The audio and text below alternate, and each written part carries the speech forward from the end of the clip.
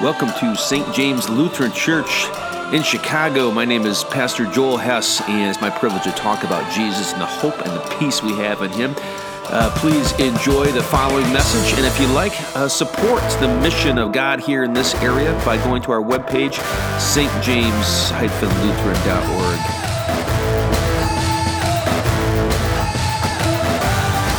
Martha, you are anxious and troubled about many things, but one thing is necessary. In the name of Jesus Christ, amen. One thing is necessary. What is that? If you could reduce Christianity to one thing, what would it be? It's actually amazing Jesus does this. When you think of Christianity, you think of a system of thought and a sophisticated, a bunch of levers and pulleys, and different doctrines and teachings and things you got to do. I think oftentimes people think of Christianity like that, like any other religion, like just a bunch of stuff you got to get down. Jesus reduces it to one thing.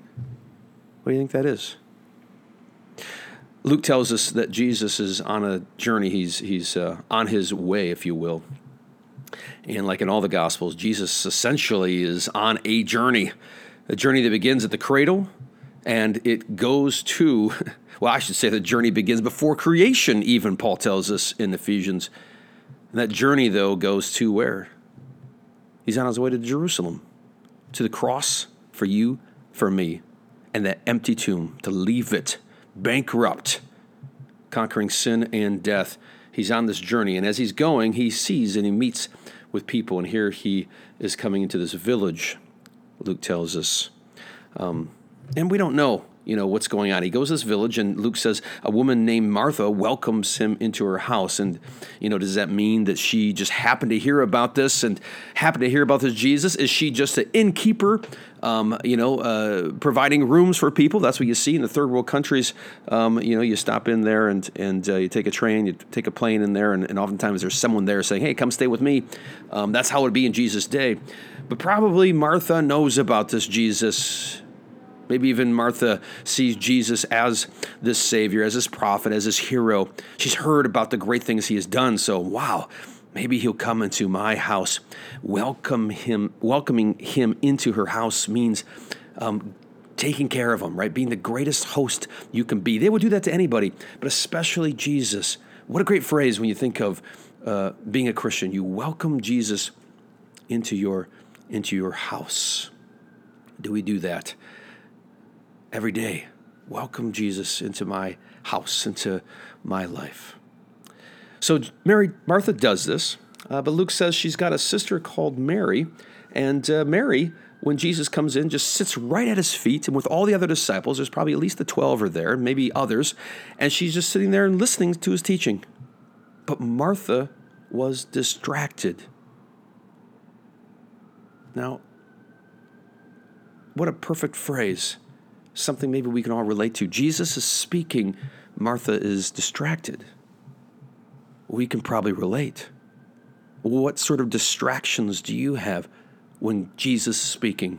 He speaks, through his pastors, through his word on Sunday. What distracts you from being there? It's amazing. It's absolutely amazing. The devil can throw all kinds of things in our way from listening to Jesus on Sundays, but every day, hopefully, we attempt to do a devotion and read a psalm. But there's always these distractions. It's absolutely incredible. It reminds me of whenever I have like an important thing to do, one thing that I need to do, and it's coming up and there's a big deadline. For some reason, my office gets amazingly clean, right? It's amazing. I'll take a good thing and I'll let that be a distraction from the thing I'm supposed to be doing. So if you ever see a clean office in my place, that means I'm supposed to be doing something else. Martha was distracted. What are you distracted by? What gets in your way? I think we immediately nowadays think of a million things. I mean, we think of America as progressed so much. We progress in so many different ways as civilization. I would say the number one thing we've progressed in is distractions. We are able to distract ourselves from everything, from having relationships, deep relationships, distracting ourselves, from the important things of life, distracting ourselves from the terrible things in the world. How easily we can turn our head and be distracted by a movie or go shopping or avoiding these deep questions. how good we are at distracting. And my goodness, not only do we have all sorts of things going on, but we've got a phone that's right next to us. We bring it everywhere we go. We have a little distractor all the time where we can look up emails and we can stay in touch with work. I mean, what's distracting you right now? As you're listening to this message, you're probably thinking of this or this or this or this I got to do. I think of family's distraction. We got a real issue nowadays, I think. If there's a challenge to Christianity in the modern world, it's not what one might say science. There's nothing wrong with science.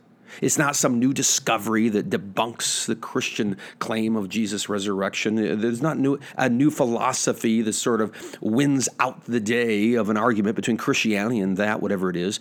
No, the challenge to Christianity in America is our distractions. The challenge to teaching our kids the faith, the hope and peace that's in Christ.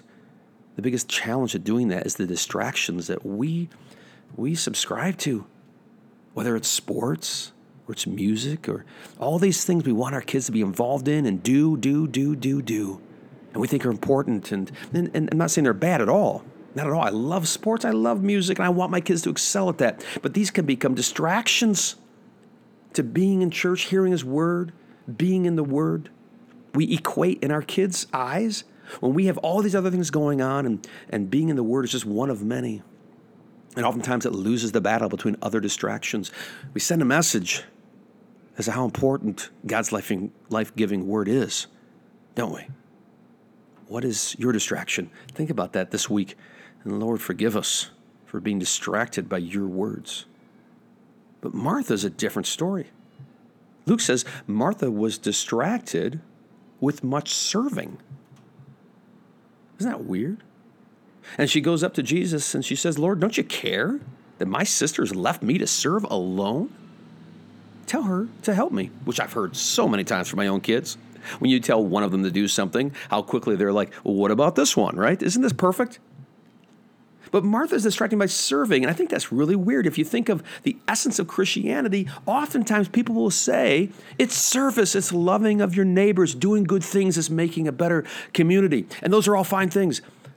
But they can actually be distractions when the focus and the essence of Christianity is seen as doing good deeds, of even serving. Then we miss the one thing that's necessary. In this church, I have been pushing everyone to see the mission before us and starting new programs and getting people involved and getting people doing stuff, and looking for new volunteers for this or that. And that's awesome and it's great, and all the wonderful ideas that you've had and the possibilities of things that we get to do here at St. James, serving our community and one another. But I apologize if I've made it seem as if that is why we are the church, as if that is the essence of what it means to be a Christian, to be a part of St. James. I sincerely apologize, because it is not. Christianity, the essence of it, is actually not about giving. It's about receiving. What does Jesus say? The Lord answers Martha, and says, Martha, Martha, you're anxious and troubled about many things, but one thing is necessary. What is it? Mary has chosen the good portion, which will not be taken away from her. There is one thing necessary to Christianity. It is not serving. It's not doing good works. It is receiving, complete receiving of Jesus and His words of promise, His words of truth, His words that cut us down and show our faults, His words that blanket us and envelop us with forgiveness and give us life and tell us, you will rise again. You are forgiven. Receiving Jesus' words. Jesus and His words are the only thing that is necessary. It is the center of our faith. It is what gives us life. It's what gives us hope. It's the only thing that gives your kids life and hope. I like how Jesus says this. He says, you are anxious and troubled about many things. That's what all this doing does. Eventually, you're anxious and troubled about all these things. Have I done enough? Have I served enough? Is the house clean enough? Have I acted? Have I done enough good works? All these sort of things you become anxious and worried about. Only Jesus' words give us something for free that casts away all worry and gives us peace. We're worried about our sins. Jesus says, I forgive you. We're worried about, are we a good enough person? Jesus says, I've done it all for you. We're worried about death. We're worried about hell. Jesus says, come to me, all you who are weary and heavy laden, worried and troubled and burdened by your sins and by life, and I will give you rest. Jesus and his words are the only thing that is necessary. They're the center of the faith. And they're the only thing that truly gives us life and hope and peace.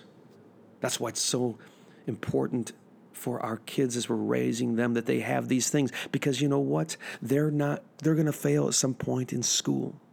They're going to fail some point at work. They're going to fail in some point in their personal life and sin and relationships. We're all going to fail. But the good news, and the one thing that cannot be taken away, as Jesus says, is the words of Jesus. You're going to be okay.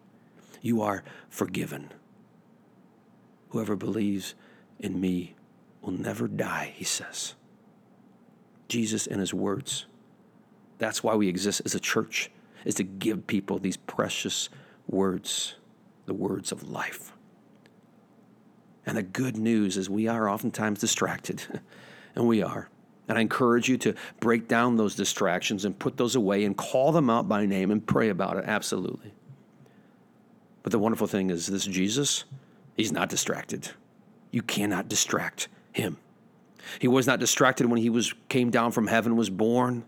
He was not distracted as he began that journey and hung out with sinners and broken down people. He was not distracted even as they whipped him and beat him and put him on the cross. Nothing could deter him or distract him from his mission, and that is saving you. Laying it down on the cross, picking up again on the third day. And Jesus is not distracted when it comes to being your shepherd and grabbing you and taking you, and when you fall away, seeking you out and bringing you back. Jesus is not distracted, and that, again, is our hope. It's not in us, and it's not in our good works or our deeds or our service, no matter how wonderful that is. Our hope and our peace is in one thing. It's what Jesus has come. Because Christ, this is ridiculous, Jesus is the great servant. Jesus is the one who serves us. There are two religions, really, Martha or Mary. Every other religion is a Martha. Every other religion has a list of things, and it's well-intentioned. There's a sense in every other religion there's something wrong. There's something wrong with us, and there's God. He's far away, or heaven, or nirvana, or what do you want to talk about it? But you need to do this and this and this and this to reach that. And then there's the religion of Mary, who simply sits and receives all these things, heaven itself, through the words and the work of her Savior. In Jesus' name, amen.